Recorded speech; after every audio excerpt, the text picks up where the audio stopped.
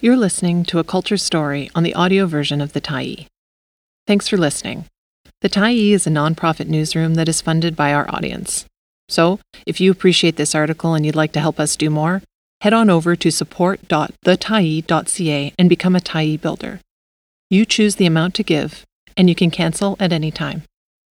The Elder Who Changed My Life. By Andrea Smith, December 29, 2022. She gave me hope, this elder. She gave me a connection. And she gave me solace at a time when it was truly needed. I met her a year and a half after I had been in a car accident. In addition to the accident, I was young and had just worked my first adult job in a transition house with women and children leaving abuse. That job left my soul broken. I wasn't ready for that kind of trauma, and it haunted me for well over a year after I left that position. I lived in daily physical agony from my injuries. I had injuries to my spine and neck, and a concussion that went untreated and undiagnosed for still years to come after this. Concussions were just not taken that seriously back then. The care for them now seems to have improved a lot since. When I met with the elder, I was struggling to say the least. I was in so much pain and getting no real answers from medical professionals. Sometimes I felt suicide was not just an option, but it was quickly becoming my only option. I sat with her, and she saw me.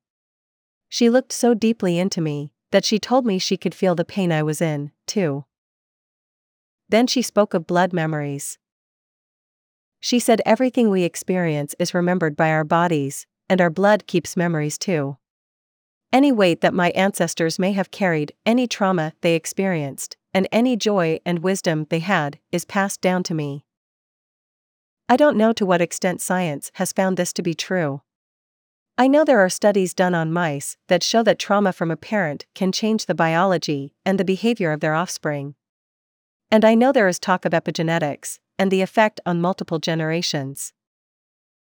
At that time in my life, I really hadn't even scratched the surface of what my relatives had gone through during their lives. In Indigenous circles, we talk about intergenerational trauma a lot. What our mothers, our fathers, our grandmothers, and grandfathers, and their mothers and fathers and grandmothers and grandfathers, and so on, have been through that continues to affect us. And we give thought to how what we do, and experience, will impact those generations to come. I remembered that in that transition house, the children always seemed so pained. The expressions on their faces were not the same joyful ones you see on so many other kids while playing or interacting with others. They had worries no child should feel.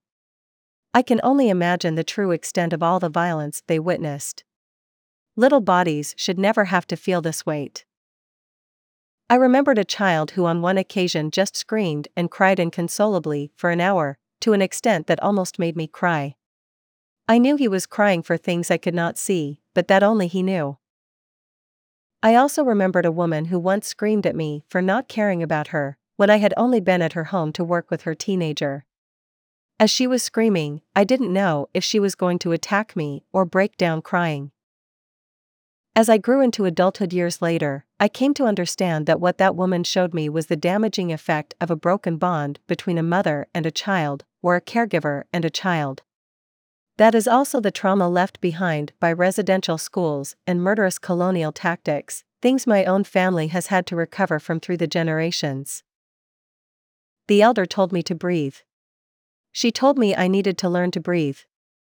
I told her that I always forget to breathe, I so often did then. And then she walked me through a deep breathing exercise. With my eyes closed, she had me envision the different parts of my body that were hurting, and had me breathe into them, one by one.